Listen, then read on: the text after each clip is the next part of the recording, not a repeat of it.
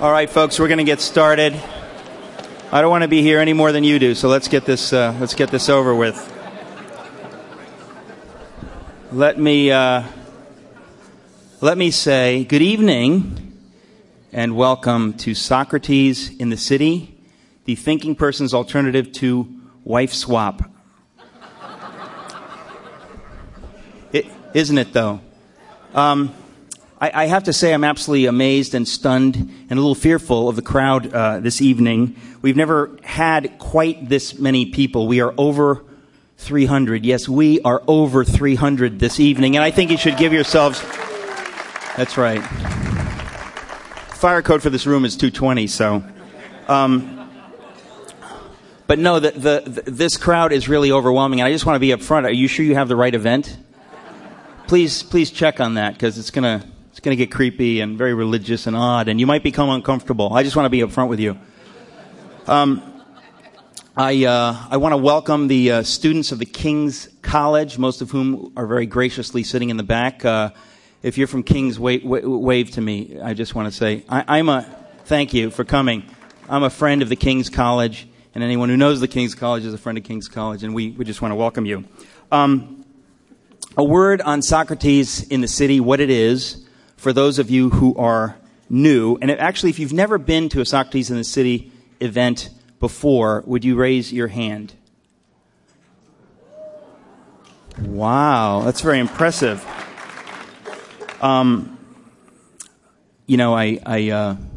makes me a little uncomfortable because I'll be honest with you, we do some things here which, if you haven't been prepped for, you're going to get a little freaked out. I hope a friend or whoever brought you kind of gave you a heads up on some of the stuff that's going to go down. I don't know what to say at this point. In about 10 minutes from that door, we're going to release a greased pig through the crowd, and whoever catches the pig gets a free Oz Guinness book and CD. I admit it's a bit rural for New York. But it's a great crowd pleaser here at Socrates in the City, and we do it every time. It's just something that we do. And if you're new, just try to catch the pig and win a free CD and a book. That's really all there's to it. His name is Little Scotty, and he's a wonderful little pig. Seriously, Socrates in the City, of course, is a speaker series, and the subtitle, which we haven't been using as frequently lately, but the subtitle is Conversations on the Examined Life. Socrates, the philosopher, of course, famously said that the unexamined life is not worth living, and some of us thought that perhaps New Yorkers could use a little bit more intellectual stimulation and nourishment with great minds and great speakers like Oz Guinness talking on the big and controversial questions of human life, meaning, all those things that you don't talk about at a dinner party in Manhattan. We don't have dinner, but we do talk about those things here.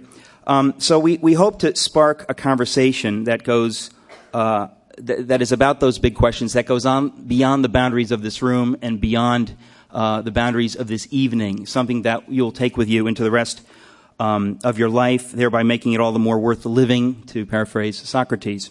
Okay, so now some of you on the way in, I think about 92 of you asked me about the cast on my foot. You're wondering how it got there and what's going on. And frankly, I'm going to be honest with you on this. So am I. I just assume it's somebody's idea of a practical joke.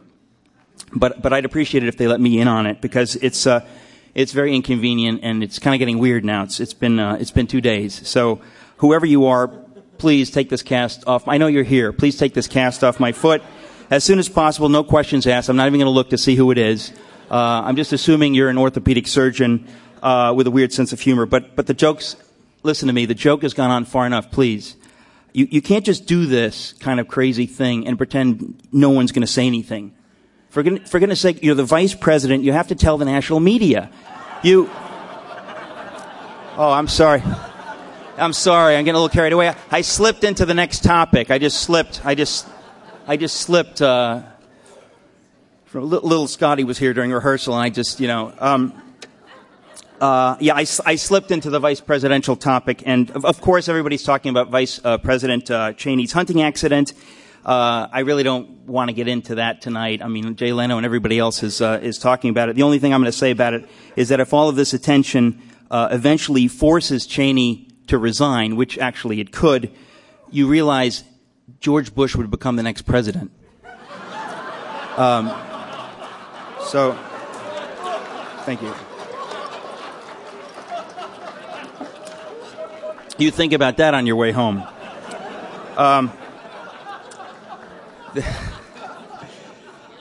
right. No, but seriously, let me tell you, I know that the cast on my foot wasn't put there by some anonymous orthopedic surgeon. I really do want to explain to you what happened because it's almost funny. I broke my foot 3 days ago while exuberantly leaping over a vast pile of snow on 74th Street. We didn't really have it in the budget to go skiing this year, so I wanted to break my leg close to home. And so yes, I exuberantly leapt over this vast pile of snow. Evidently, the new meds are working a little too well. And I just leap everywhere I go. And I leapt over this vast pile of snow, and I didn't stick the landing the way you're supposed to, and I seem to have fractured a small bone, my fifth metatarsal. Turns out I actually have two fifth metatarsals, one on each foot for symmetry. And you laugh, but you should too. If you don't, tell your doctor, because that's the way it should be. But the pile of snow over which I leapt, or intended to leap, was huge. You saw this the other days. This is 3 days ago, right? It was really mountainous.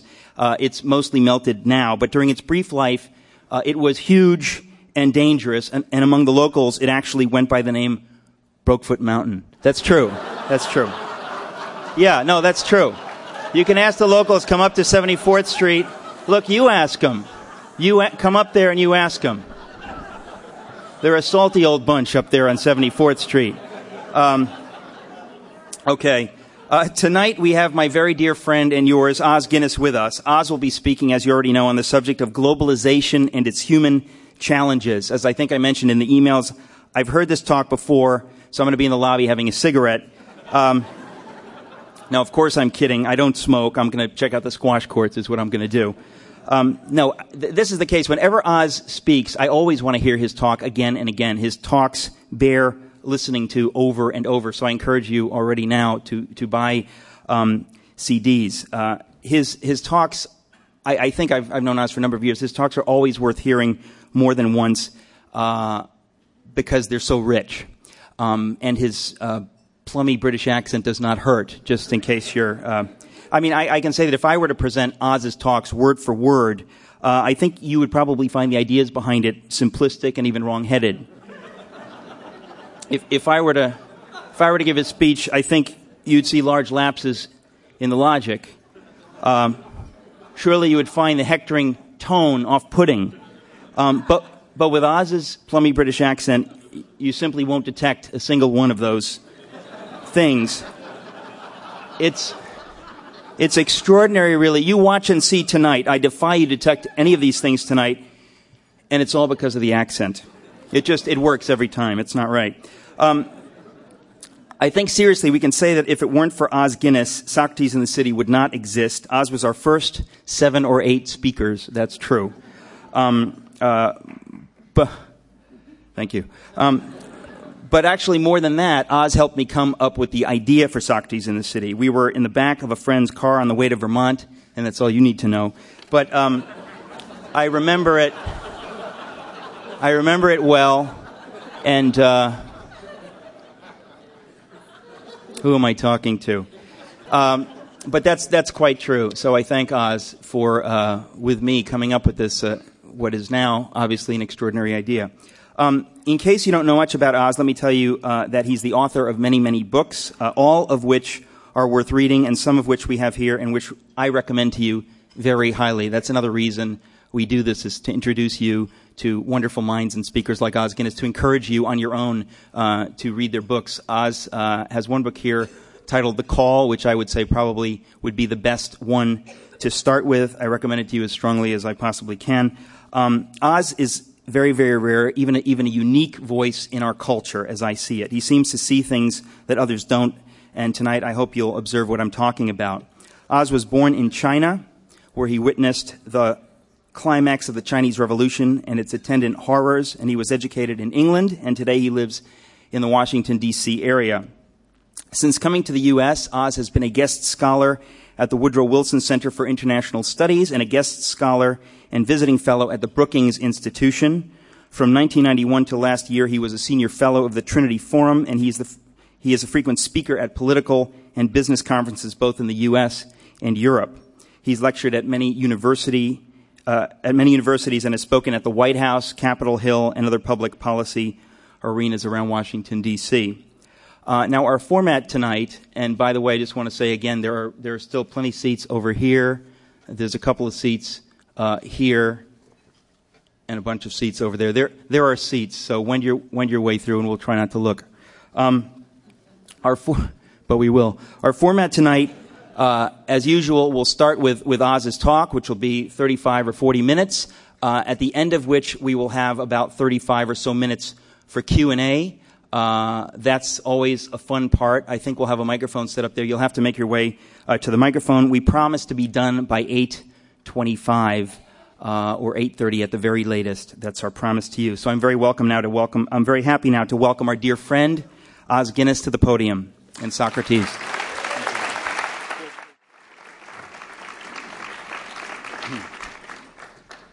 Thank you, Eric. Always almost impossible to take over after him. I have the misfortune sometimes of speaking with a friend who comes from Philadelphia. And once when we were speaking, he said to the audience, "This man from England, you have to listen to him for 20 minutes before you realize he's not saying anything. Whereas with my Philadelphia accent, you have to listen for 20 minutes to realize I am saying something." But actually, I've been here so long that the real English people in the audience probably think I'm American now. But I call it mid-Atlantic. Last time I came, someone came up and said, "I bet you can't keep giving Churchill stories." Well, the good thing about Winston Churchill was he was so incredible that lots of stories got stuck to him that didn't actually happen. But at the end of the day, there's still a finite amount of stories, and I always like to tell stories that have some point, unlike Eric's.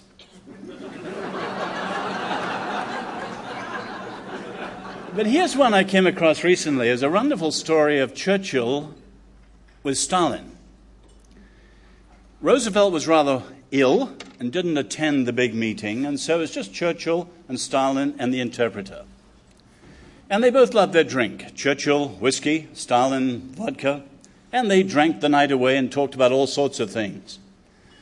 And when Churchill got back to the British Embassy in Moscow, he realized he wasn't quite as lucid as usual.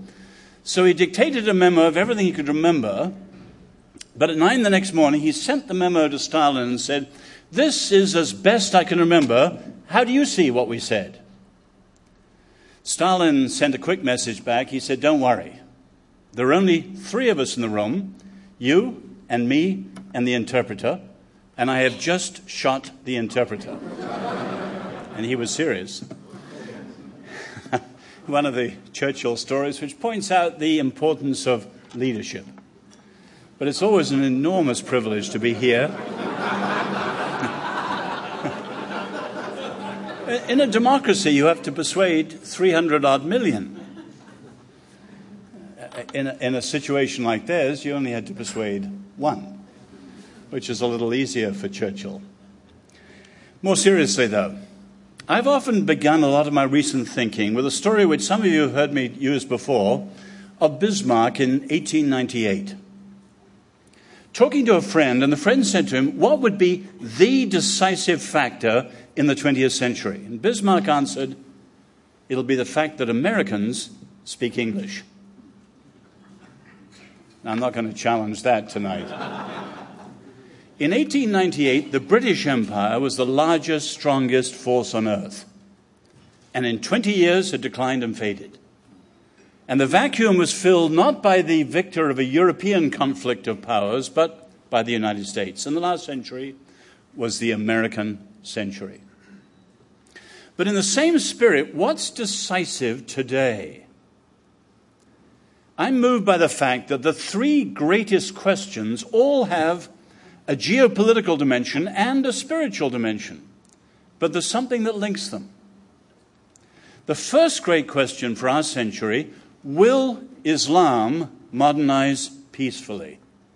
And the recent events underscore that challenge. The second great issue for our century: which faith will replace Marxism in China? The party is in power. The ideology is hollow. China is on a search for an ethic and a philosophy to replace Marxism and guide China as she emerges as a great superpower again. The third great issue for our times is: will the West sever or recover its roots? No great civilization endures if it cuts its roots, and we are towards the edge of doing just that. But of course, what accentuates these questions and links them is globalization. Now, as soon as you mention that word, you deal with something which is being called a buzzword, a witchword, and a password all at once. Globalization's a buzzword because many people use it, and they never stop to think what they really mean. It's a witchword in the sense it's one of those words you use to throw light on everything else, but very rarely do people shine light back on itself. And it's obviously a password because it immediately splits people. I call them the gee whiz cheerleaders who want to promote globalization, and the curmudgeons who are protesting it like the World Trade Organization protesters. Clearly, this is an issue that divides very, very deeply. But tonight I want to give a view of globalization which I hope is more comprehensive than many people's, and at the same time more critical. Because if you look at those who do get into it, many of them, say, readers of Tom Friedman's The World is Flat, for them they have this blithely optimistic view of globalization which really looks at the winners and not at the losers. Those who are on the advanced end of it, not those who are on the losing end of it. And globalization is much broader than this and much more challenging than this. So in many ways, I want to leave aside some of the obvious things about globalization, which Friedman does cover well, and to look at some of the much more challenging, comprehensive issues, how it touches us all, and the issues it's raising for the world. But of course, we have to start, what actually is globalization? It is not market capitalism. It is actually rooted in communications. But when we deal with globalization, we all, and I certainly include myself, have to begin with great humility. The very term suggests that. The original word was universalization. And the idea was, with reason and planning and design, human beings could universalize what they want and we would be in control. But the word globalization came to add another dimension. We had unleashed a force in the world which is affecting us, and we are not in control. And the simple fact is, if you think about a force which is truly global and globalizing, we are talking about something which no human being comprehends, and no human being and no government fully controls. Stands to reason, none of us can see the world from nowhere. That's impossible. None of us can see the world from everywhere. That's incoherent. We can all only always see the world from where we are as finite, limited people. Which means that our views of anything that's global are necessarily incomplete. And we all have to begin with a tremendous humility as we discuss this issue. And those who really explore it in greatest depth have a sense of a force that is beyond our comprehension and beyond our control. But what actually is it? At its heart, it's rooted in communications. The speed, the scope, and the simultaneity of our communications have reached a stage, and this is how I define globalization. Globalization is the process whereby the speed, scope, and simultaneity of our communications allows us to conduct our human affairs anywhere in the world, regardless of place or time or government. So that for the first time in human history, to some very rudimentary and yet revolutionary degree, we are becoming the beginning of one world. Now, if you see it there rooted in communications, you can see that globalization is modernization Mark II. Modernization Mark I was the Industrial Revolution. And the heart of the Industrial Revolution was not communications, although there was some, but production. The extraordinary new capacity of the factories, for example, of producing on a scale that human beings had never done before in history. But it's said we've gone a long way from there, and the first stage was the combination of the steam engine and the telegraph, which gave us, say, the railways. An enormous leap forward in communications. The second stage beyond there was the linking of telephones and rockets, giving us, for example, satellites, and a huge leap forward in communications. And here we are today, very obviously, in the age of the microchip and the fiber optic cable with the World Wide Web. But if that's right, the heart of globalization is not market capitalism. That's just one of the forces which uses the communication. It is the communications itself which is at the very center of it and which is driving it in ways which are unprecedented. So everything in our world depends on the twin currencies of connectivity, of information, and mobility of people, both of which have reached unprecedented levels of advance. Now, when you look at the various things that then have taken advantage of this, obviously we're looking at global capitalism, at democracy, at cultural products, and so on. I want to leave all those on one side because they're so well covered in much of the common discussion. But let me pick out some issues that are not so well covered on various levels. First of all, the three broad consequences of globalization for all of us in the global world. Now, of course, globalization is always a matter of more or less. So these things apply to those that are more modernized, more globalized, and less so to those who are further behind. But if you look at our world, globalization is touching all of us, and certainly here in the United States, and certainly in Manhattan, at levels that many people are only just beginning to recognize. And the first rather obvious thing is that we're now in a world incessantly on the move. Now, the surface features of that are so obvious they hardly need saying. Connectivity, mobility. We are now in a world where distances hardly matter, where we've reached the end of geography, but not the end of history. That's a foolish idea. Where boundaries and walls no longer keep people in or keep people out. And old categories like close and far away are increasingly obsolete. Now, when you look at the world and the move, some of the facts are very, very obvious, like it's a world, it's said, of tourists and vagabonds, tourism being today the world's #1 business and industry. But think at a far more deep level than that. Take the way that globalization and this world on the move is touching many things like our relationships.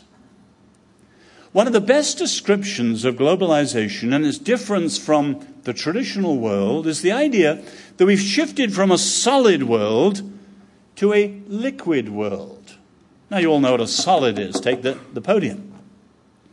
A solid is something, put simply, that holds its shape at rest, whereas a liquid takes the shape of whatever it's in. It doesn't hold its shape. It flows or oozes or trickles.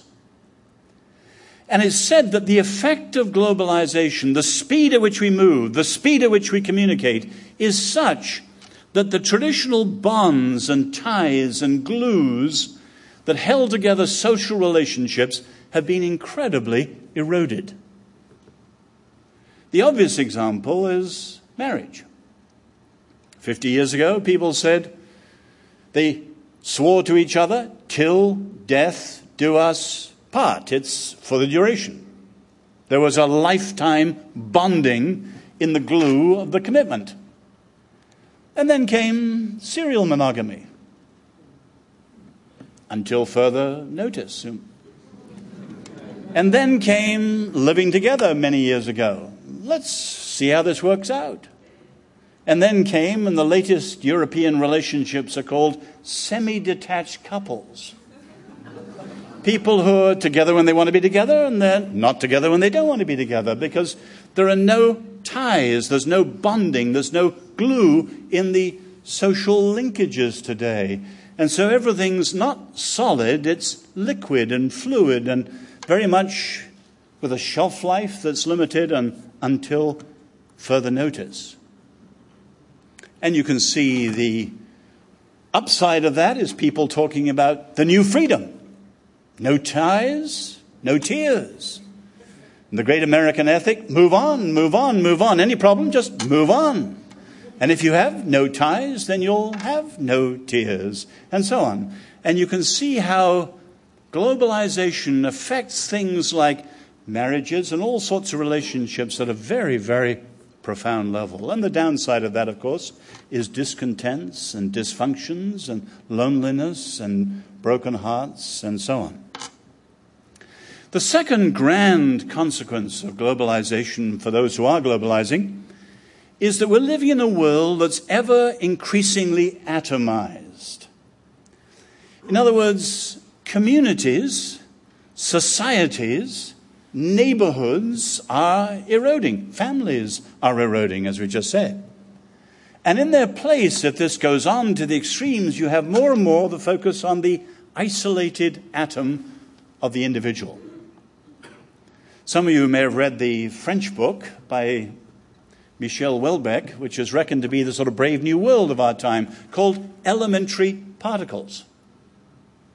It's the story of two half-brothers who are so isolated in their individualism, they only eventually have each other.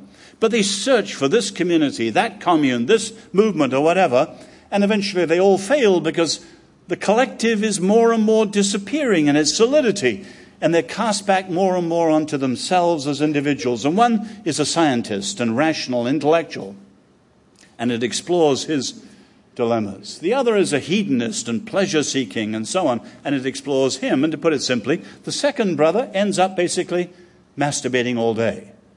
And the only relationship he has is with himself. The book paints it in an extreme in his loneliness and so on. But you can see many people in our society are told, yes, we're in a world of individual freedom. And that's how it's sold us. Instead of what's called the old world of ascription, where you're born in a family and you're a member of a class and you have your agenda clear and all these things, we're in a world of achievement, where life is no longer a given, it's a task and a project, and any of us can be free to do what we like. And that's what we're told. And in this country, we have the fatuous saying, you can be anything you want to be, which is one of the most foolish ideas that are possible to think of. And the fact is, the gap between what we're told we can be and what we find we can be because of who we are. When I was football playing age, actually I played rugby, but I would never have made a linebacker. And there's no way that I could aspire to be a linebacker or a defensive lineman. I'm getting more like that when I'm a little older.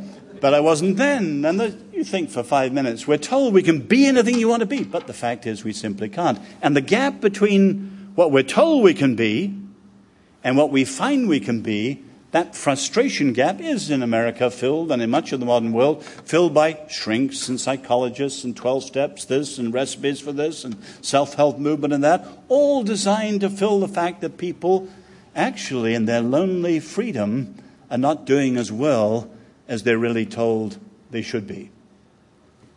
The third great broad consequence of globalization is it's producing a world where differences are dug deeper. I am not a fundamentalist. I am a person of faith. Fundamentalism is a modern reaction to the modern world. It's a very modern reaction. And the fact is, if you look around the world at the elite level, globalization is bringing together people who were once apart and are now together. Take a few weeks ago, Davos, and Klaus Schwab, and so on. The world's elite meeting at Davos. But at the bottom level of the world, those who were once distinctively different in their ways of life are suddenly now aware, through the media, through travel, of the impact of the modern world on their way of life and the impact of all those others with different ways of life on their way of life. And the effect is that the differences are dug deeper. And there's a militancy, a defiance about fundamentalism. So you have, say, Soka Gakkai in Japan, which is a Buddhist fundamentalism. You have the very dangerous Hindu nationalism in India, which is a Hindu fundamentalism. We have, fortunately, far less extreme forms of fundamentalism in this country, which are defiant and irrational. And, of course, supremely in the world, as we all know well, we have Muslim fundamentalism, which is so irrational and so dangerous. You can see across the world the rise of fundamentalisms as globalization makes people aware of all those others who are different from them and how the global world is really threatening their traditional way of life, and they dig their heels in deeper. The second broad point: globalization and three special challenges to the elites. I put this in because the elites have no problem. We hear about them. They're making unimaginable fortunes in the global era. But the fact is that even the elites have temptations and challenges raised by globalization. Let me just mention the three main ones. The first is, and many of you in the room may be in this world, and of course there are many in Manhattan who are, or Washington, or Tokyo, London, Paris, and so on. The first is, anyone who's in the global elites is tempted to live a life that loses reflectiveness. The reasons are very obvious. We're going too fast, we know too much, and we have far too much expectation of pressure on every second of our lives. We're going too fast. We have conquered geography. It's rightly said this is the end of geography. But the compression of time means that time has conquered us. And actually, every single labor-saving device has left human beings with less time than before, and a world more hurried and harried than ever before. And our 24/7 living is like that. We're overloaded with information. I was reading a study of one man who Googled the word waste. And in less than 3 seconds, actually he used 3 search engines, he got more than 18 million references to waste. And as he said, what a waste. Far more than a single human mind could digest or assess, let alone remember. Far more than a library could put in. Only one place can handle it, the World Wide Web, and much of it is a gold mine, truly. But much of it's also a garbage can of absolutely unusable information. And most of us simply have far too much information coming into our world, let alone giving us the chance to be wise. And any of us in the global world where we're moving so fast, we need to take special time out for reflection, to achieve wisdom and not just have knowledge and information. And then obviously we're in the world of the one-page summary and the 1 minute this and the coach and the consultant and so on. All methods of trying to help people in leadership try to cope with this overload of too much information at too high a speed. And of course, there's the added pressure, not quite so obvious, of the expectancy. What do I mean? Well, back to marriage, where you can see this clearly. If you say, until death do us part, and you're married 20, 30, 50, 70 years, obviously you don't have to be at your very best as a Romeo or whatever every second of those 50, 70 years, because you have a framework in which you can have what's effectively downtime, and all of us have it. We've just had St. Valentine's Day, but I bet all you men in the room who are the Romeos in the ultimate sense are not like that every single second of your year. None of us are. But the point is, you don't have frameworks or bonds or ties, you only have the individual second of the present moment. Now apply that, say, to business. It was pointed out after Enron collapsed that it wasn't just unethical, it was incredibly unrealistic to work there. What was it, 20% of the workforce fired every year? And a third every year warned that they'd be fired the next year unless they performed. And yesterday's success was never enough. And many people said it was a relief and a pleasure to be fired by Enron. But you could see the pressure there is also the pressure in many people in dating and other things, unrealistic expectations, because if there are no boundaries and ties and bonds and so on, you have to be every single second that super successful whatever in a totally unrealistic way. But the net effect of the global elites is a very deep loss of reflectiveness. And we have many people who are rich in information and very poor in wisdom. The second great challenge to the elites is a loss of responsibility.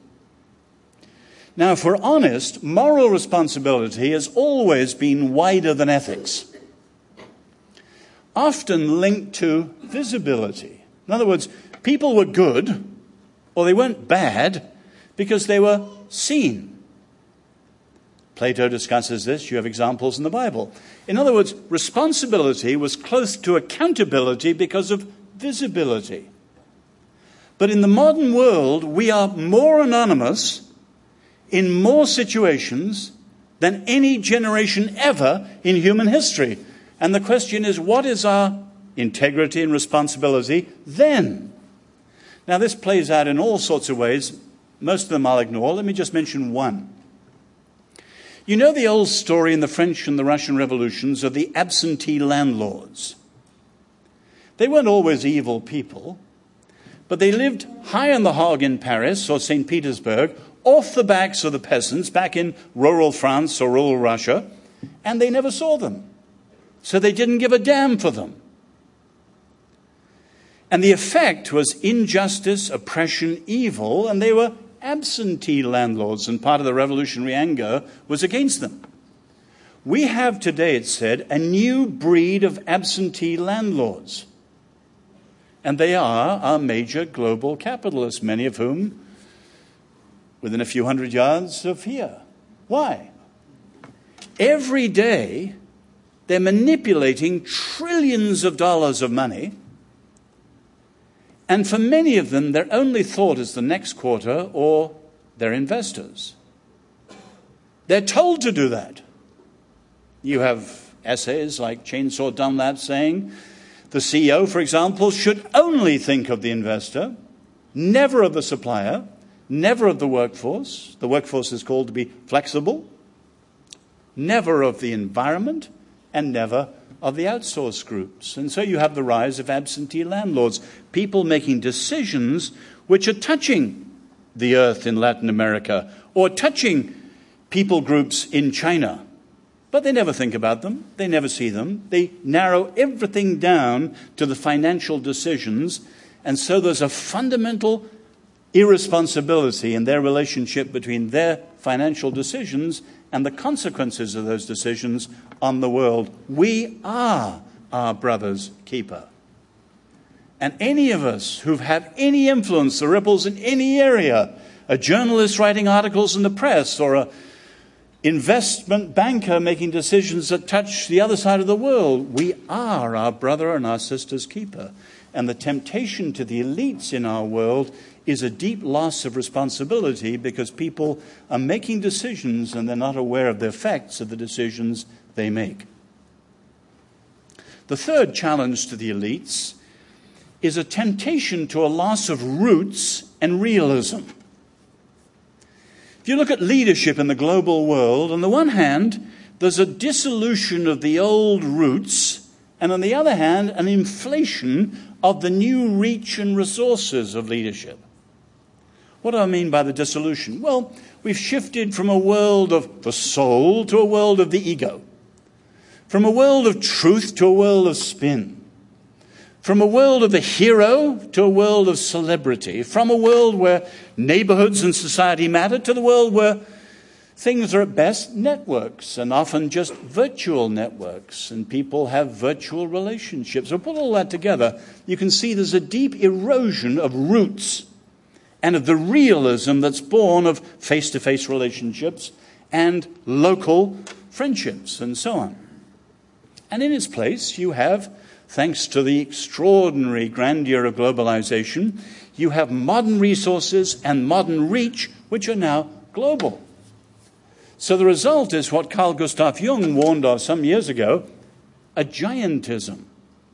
That an individual person, or an individual church, or an individual corporation can have the most gigantic influence all around the world, for better or for ill. And you can see that often you're getting inflated people who are lacking roots and lacking realism. Actually, you're approaching a situation very like the dream in the real book of Daniel, where Nebuchadnezzar was warned of the dangers of his own hubris. And if you remember the famous dream in the Hebrew book of Daniel, the head of the image he saw in the dream was of gold, symbolizing the power and the brilliance of human thinking and the imagination, which can truly span the vastness of space now. But of course, in the dream, the feet were feet of clay. And we're in a world where Lincoln's warnings of the danger of towering geniuses, at the moment, most of them are benign geniuses. Most of the monsters of the last century were pre-modern and didn't have the effects of globalization. But increasingly, as you see globalization touching things like illicit trade, you can see that the next step is to have people who are on the level of a Bill Gates or whatever, but who are far from benign and exceedingly malign. Imagine if Osama bin Laden truly had that reach, or if, say, the evil gentleman Joshua, who leads the Lord's army in northern Uganda, had that sort of reach, what the effects would be. You can see that our world is creating the possibility of a leadership beyond roots, beyond realism, that leads to an inflated giantism, very dangerous for the people themselves, but extraordinarily dangerous for the world in the future. The third broad point, globalization and its three major blind spots. I put this in. Remember, I'm picking on some of the sides that other people leave out. If you look at globalization, to many people today, globalization is their gospel. If you look, for instance, at secular philosophies, many of them ran into the ground after the 1960s because as they looked at the real world and they looked at their own philosophy, clearly the world was not going anywhere very optimistically. And there was a heavy swing towards a pessimistic humanism, for example. Globalization's changed that. The whole world can now be prosperous. The whole world can now be free. And you can see that for many people, globalization is their good news for humanity. But people who speak like that often overlook some of the blind spots of globalization. And any of us who are deeply human have to care not only for the winners, but the losers. And let me mention three of the blind spots to which we must never turn a blind eye. The first is that globalization creates extraordinary dislocations. Dislocations. You can see this very clearly in Modernization Mark I with the Industrial Revolution. Anyone who's read Dickens knows the story. Traditional ways of life were uprooted and dislocated and disrupted. As Max Weber put it, for the first time there was a separation between work and the family household. But in that gap that the separation created, huge exploding new cities, small today but big by those standards, London, Paris, New York, and so on, and then exploding new slums, and then 1,000 evil oppressors in them, the Fagins and others of that world. Extraordinary dislocations. And even the greatest proponents, say, of market capitalism, like Peter Berger, admit that the first and second generation paid a very, very heavy price. Now, in globalization, which is Modernization Mark II, we are seeing it all over again. And any of you who've been to Manila or Cairo or Mexico City, you know just some of the examples of this world being thrown up by globalization, with again massive cities and horrendous slums and the opportunity for all sorts of forms of evil. The second blind spot is closer to globalization still, and that is the contradictions of globalization. In the West, we see market capitalism, say, and democracy going hand in hand. But as they hit many other parts of the world, they are unequal partners at best, often against each other. Take the Philippines. When democracy and capitalism introduced the Philippines after World War II, some of the communities there, the Chinese, for example, prospered unimaginably almost overnight. Why? Their values, the Chinese values, Chinese are brilliant entrepreneurs, natural business people. And overnight, they took to it like ducks to water and made unimaginable fortunes. Whereas the majority people, say the Filipinos, were left roughly where they were. And not surprisingly, glaring inequalities created resentment, suspicion, hostility, and then violence and terrorism. There are huge contradictions as globalization reaches many people at the grassroots level. And it is simply not true that the rising tide is raising all boats. The third blind spot is the worst. What's called human waste, or wasted humans. I don't mean industrial waste, that's a problem in itself, but not the major one.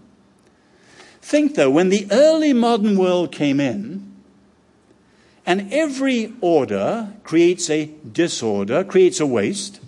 When the early modern world came in, the unwanted of the modern world, which was mostly Europe in those days, was shipped across the world, and there was lots of empty space in which to ship them.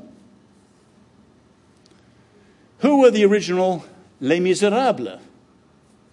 They weren't some wonderful group that got us this lovely musical.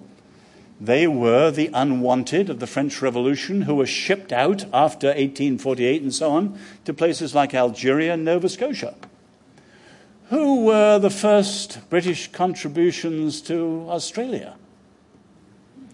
Got to say with shame, as an Englishman, they were our convicts that we shipped over there to Sydney. And you could go on. But the point is, there was a tremendous toll then.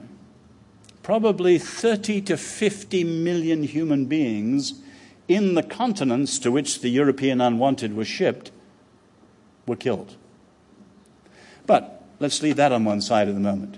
We're now in a world where, as globalization happens today, there are no empty places to ship people.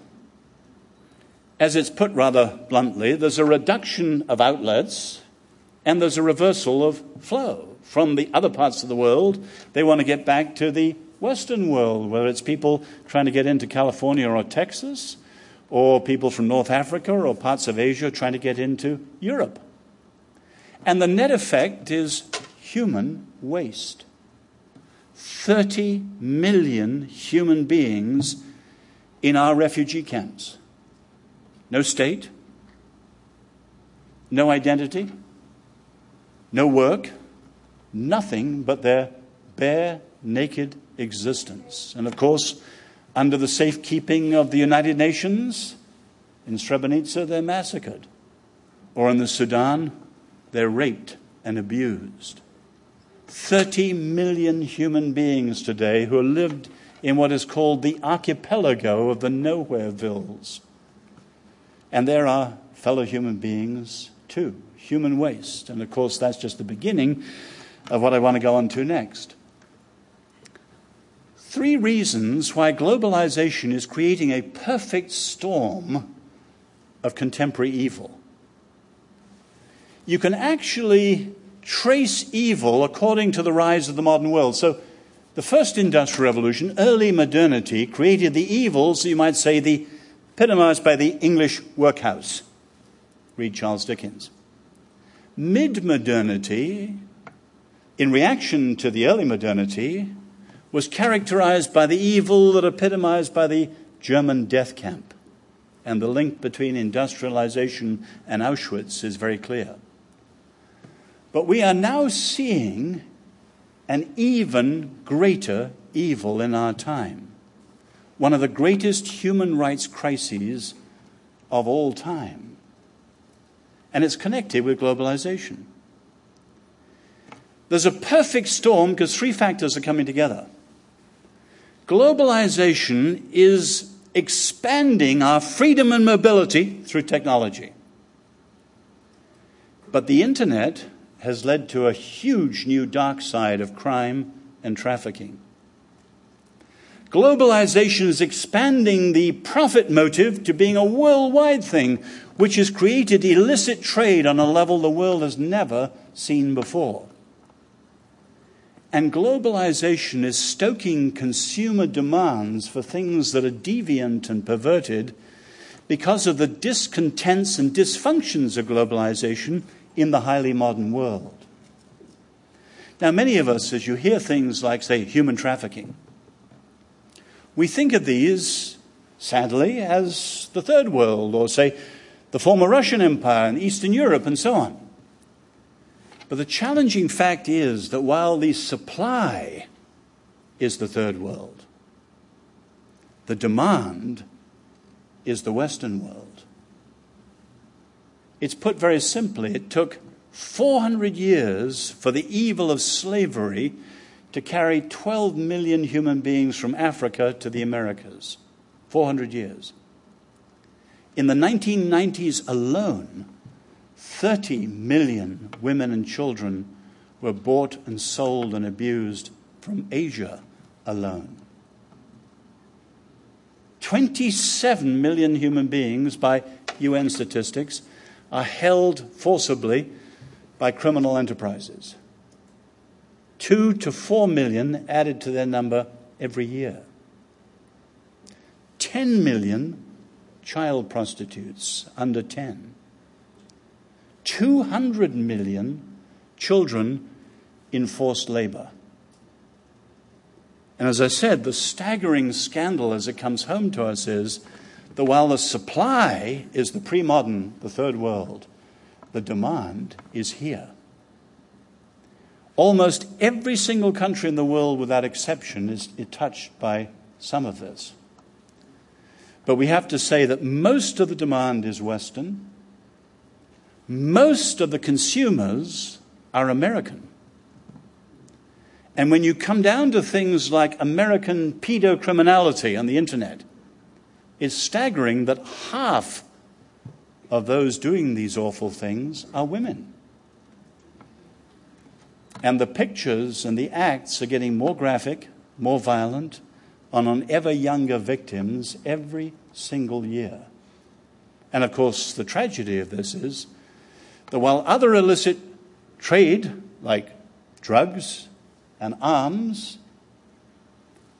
are non-renewable, they're used once and gone. Humans are recyclable. And many people in our world today face a lifetime in trafficking and abuse and evil. Let me finish quickly and then throw it open to you. But one last point. So many things I've missed out. I've missed out all the stuff about the environment and so on. But let me just mention one last point that comes very close to home with Socrates and its discussions. The three outcomes that people see and the worldviews usually associated with each of the three. When you look at the full scale of the challenge of globalization, and in one evening I've just touched on it briefly, when you look at the full scale, clearly very profound questions are being raised. And you can see that there are only so many answers in the room and only so many suggestions as to the outcomes, as to the way forward. The first great outcome recommended is, put simply, press on regardless. Press on regardless.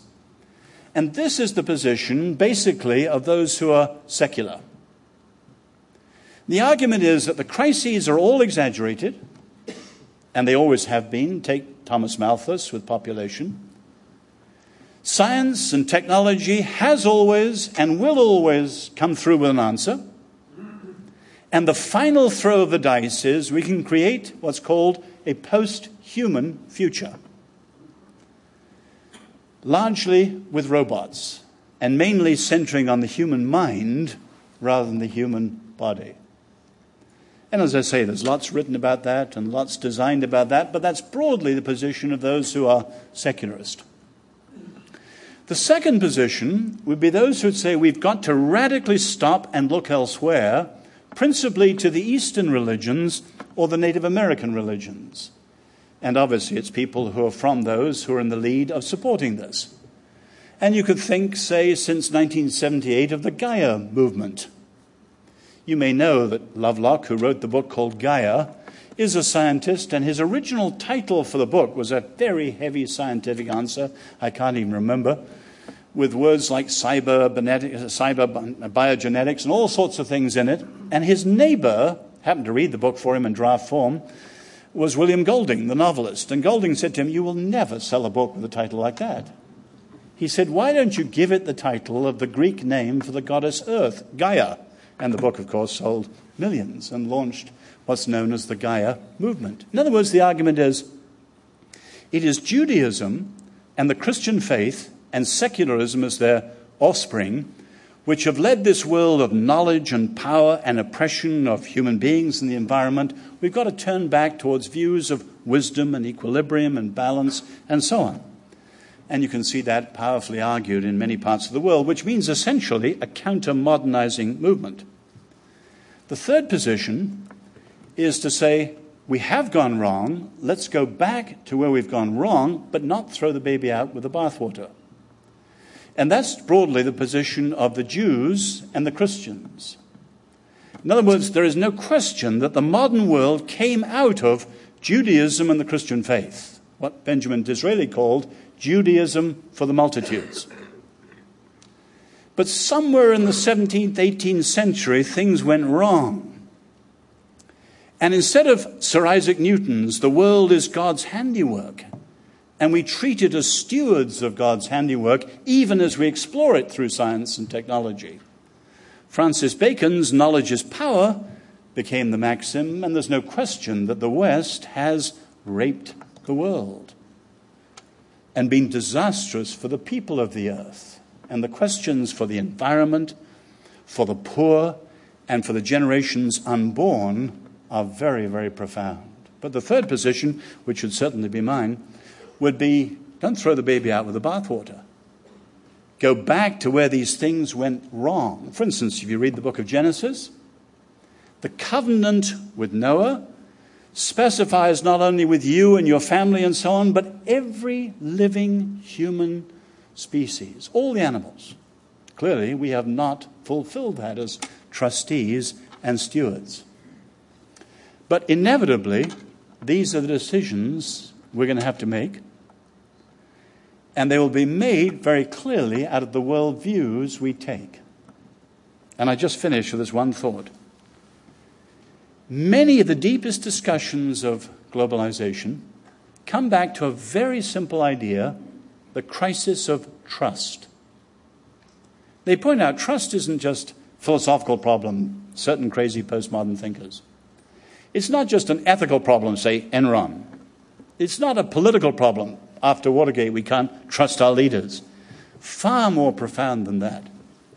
Globalization is creating a world of such movement and precariousness and anxiety that never have human beings had less of a deep sense of trust in themselves, in their institutions, in their future, and therefore in their agency and their ability to act constructively in the world. I'll just say very simply, as a person of faith and a follower of Jesus, the deeper I go in this, I'm struck by one very simple thing. There is only one force, power, greater than globalization. And that's God.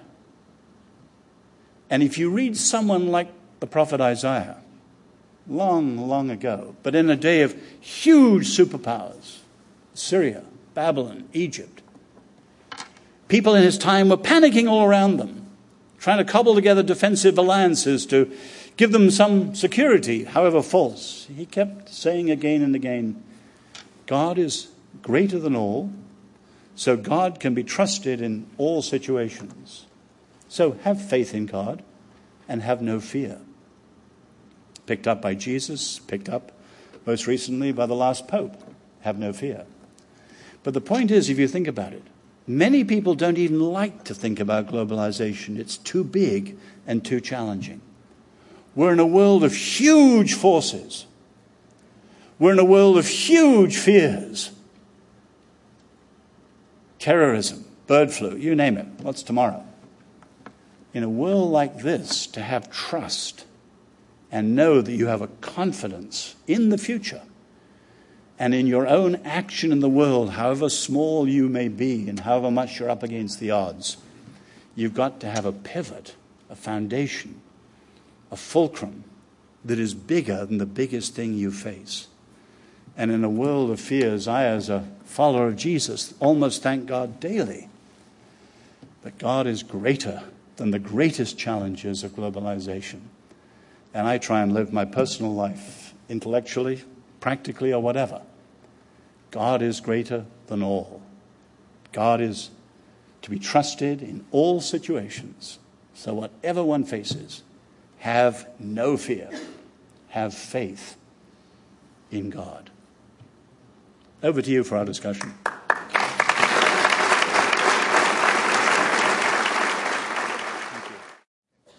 Mr. Guinness, if globalization is an issue of communication, many believe that one of the concerns about communication is that today a vast majority of communication comes through a similar filter, a similar worldview, a secular worldview. Would it have an impact on communication if we were on globalization if we were to change some of the filters or add additional filters, a Christian worldview to the communication that we're receiving? Would that have an impact on the pace or the impact of globalization that we see?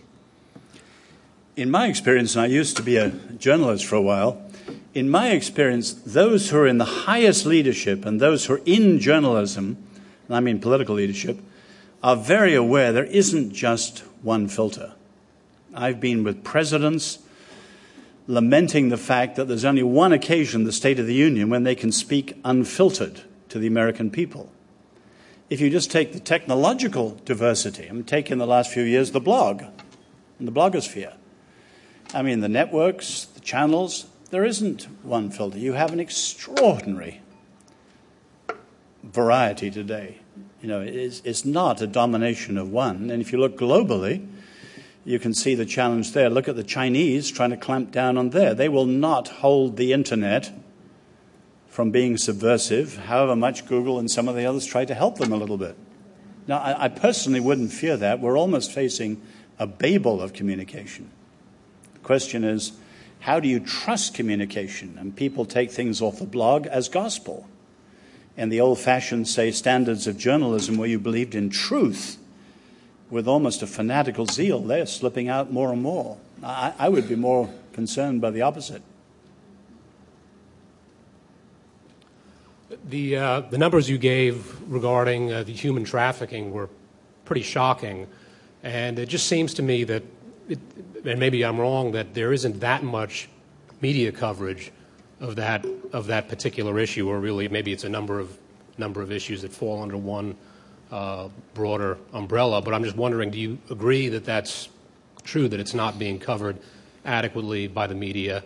If so, why? And are there any newspapers or media outlets that you think are giving that whole issue good coverage?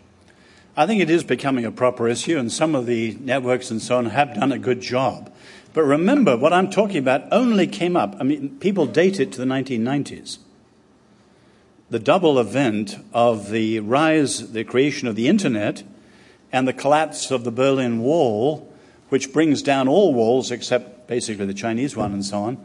But you can see now incredible freedom of mobility and the dark side of pornography and pedocriminality and so on. So much of this is dated since the 1990s, And many people on the media have just done it in a piecemeal fashion. So you've got NBC, Dateline covering IJM in a very good way.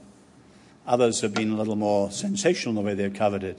But what's lacking, and I think, Jim, this is your sort of world, documentary makers can put something like this in historical perspective. Next year, 2007, will be the 200th anniversary of Wilberforce's abolition of the slave trade, not slavery, the trade. And there'll be a huge amount, including a wonderful book by Eric next year, which we'll all be buying in a year's time. Anyway, there's going to be a huge amount of talk, but the trouble is a lot of it doesn't have the sort of global and historical perspective so that people can see what it is we're really facing. There are good things.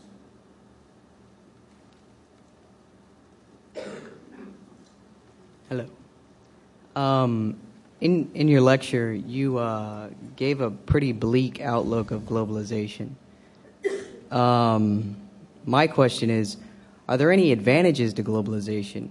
And if so, is it possible that those advantages could possibly delay the disadvantages of globalization? Let me be clear. I'm not a pessimist, and I'm not the slightest bit bleak.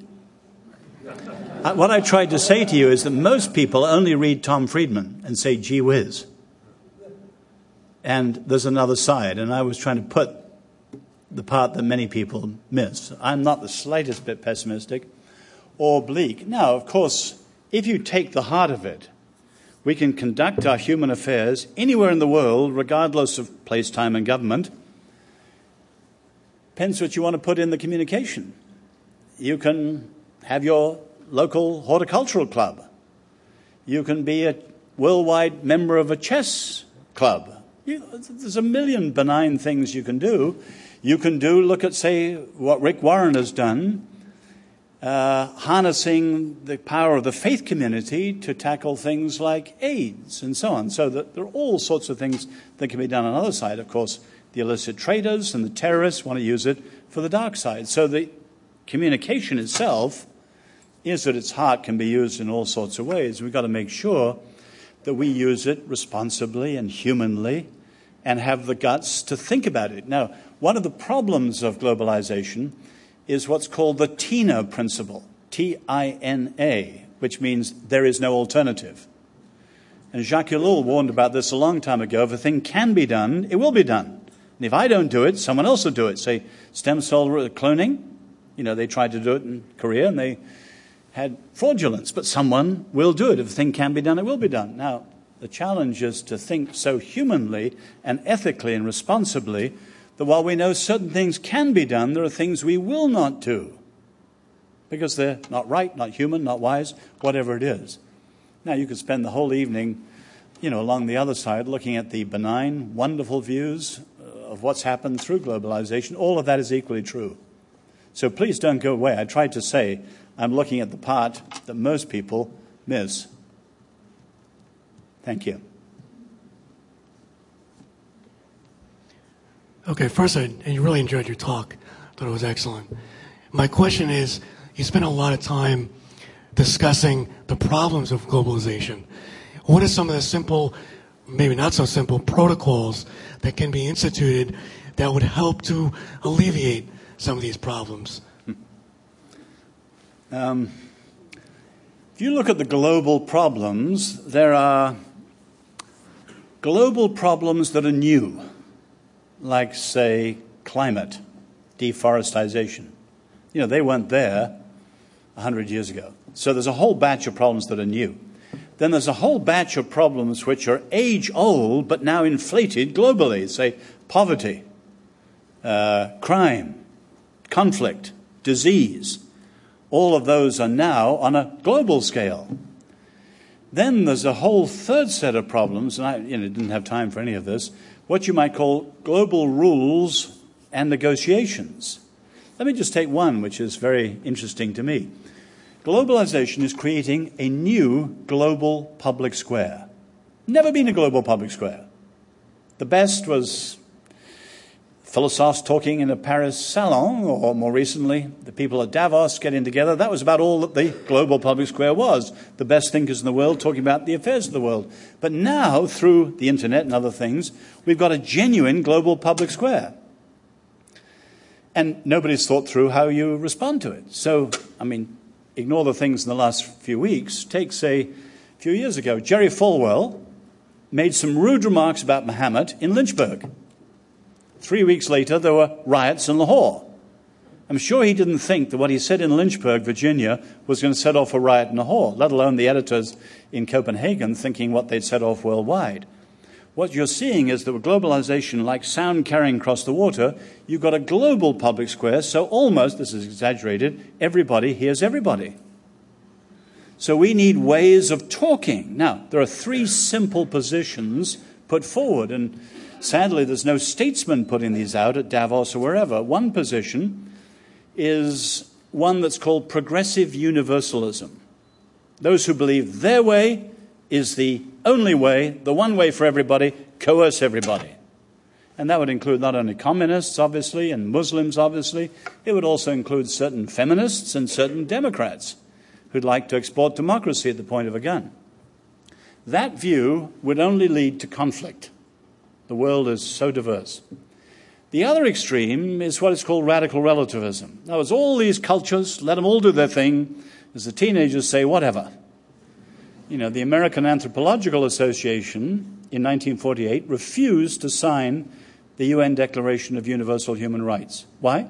They weren't universal, with all the cultural, anthropological differences. Now, the problem with the second view, if the first leads to conflict, the second leads to complacency. That's their way. Who am I to say? That's their whatever. We will let awful evils happen and never do anything, whether it's female castration or slavery or whatever it is. We cannot just say that's their culture, let them have the freedom to do their thing.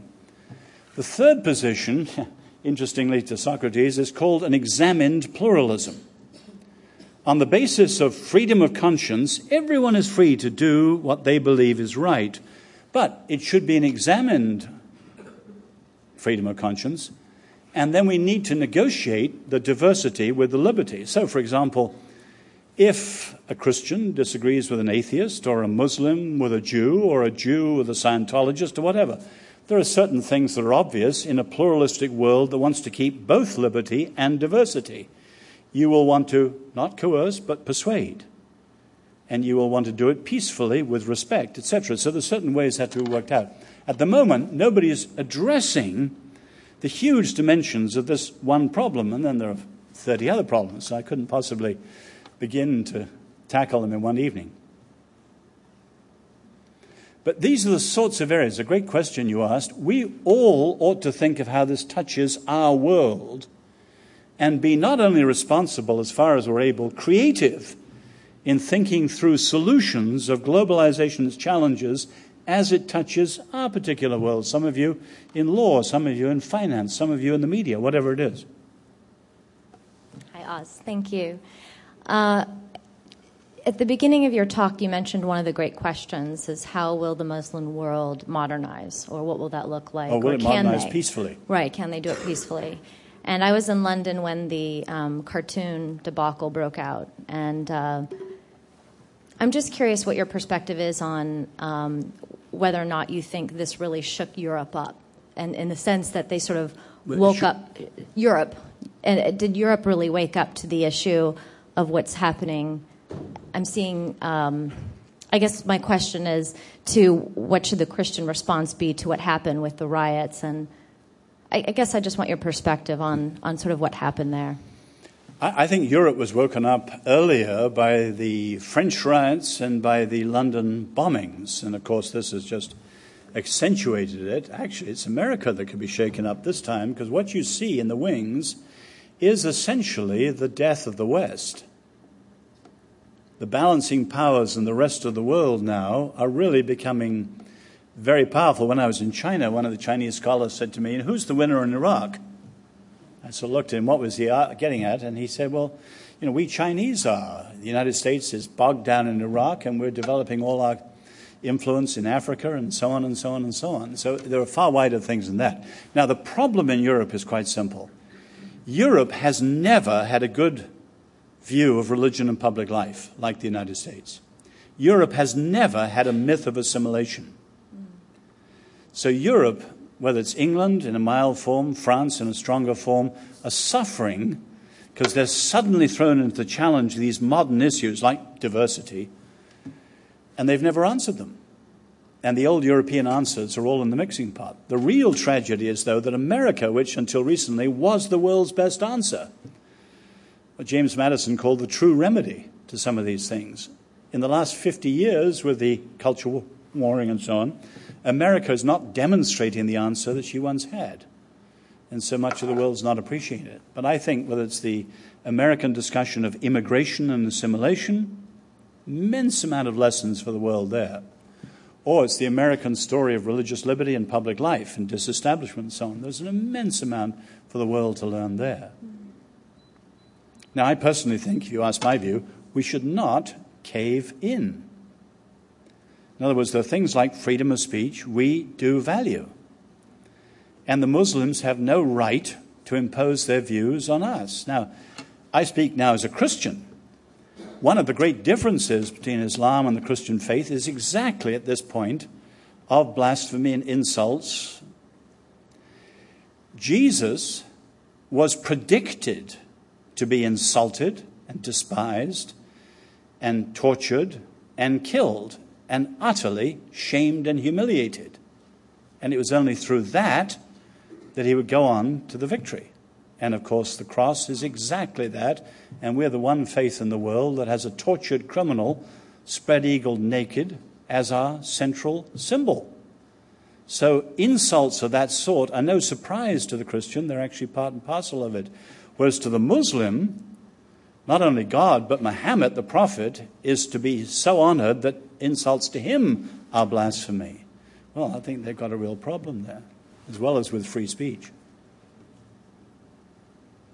I'm afraid this will have to be the last question. I'll be around afterwards. But Oz won't leave, so... Hello, Oz. A question about your thinking of the speed at which globalization is occurring. It's like a tsunami effect. And the need for more reflective thinking on the part of ourselves individually and also our leaders and just those globally. Could you just address how you think the solutions for more reflective thinking in order to respond to the very nature of globalization and the speed at which information is coming to us would be? Again, all these terrific questions open up all sorts of questions. For example, the one I won't tackle is how do we each have a diet of information ourselves so that we're not overwhelmed? And that's, one huge issue in itself. But there's a deeper one, I think. All of us need a small group that gives us the place for the time out. And I think while there are millions, literally, of small groups, fellowship groups, accountability groups, you name it, groups in this country, many of them lack this dimension. They don't think. In other words, you take Christian small groups, often they have good fellowship, or they pray, or they study the Bible, or whatever, all of which is essential and wonderful. But they don't tackle modern issues. Now, Socrates does a terrific job with all the people you bring in over the course of the years, but we can't just do it with several hundred. We each have to be part of an ongoing small group of people like iron sharpening iron, really keeping us up to date with things that are significant, with challenges that we need to think of, and so on. So for me, that's it. And I'm grateful for the friends I have, not only in Washington, other parts of the country too. Anytime I can never be without Eric, without being stimulated, challenged in some way. I mean, truly. I mean, he's one of the friends I covet and prize because he's a thinking person. He's a Socrates as one person. And that's the sort of thing we all need. So I would urge everyone, it isn't just reading the right newspapers, the right magazines. You need to be part of an ongoing, stimulating small group that helps you think of all these things as it touches your world. So tonight was very, very general, and I hope just opened a door or window or two to other things, but you could lead down to all sorts of specific things. So this is actually only one talk in a series of 4 that I have.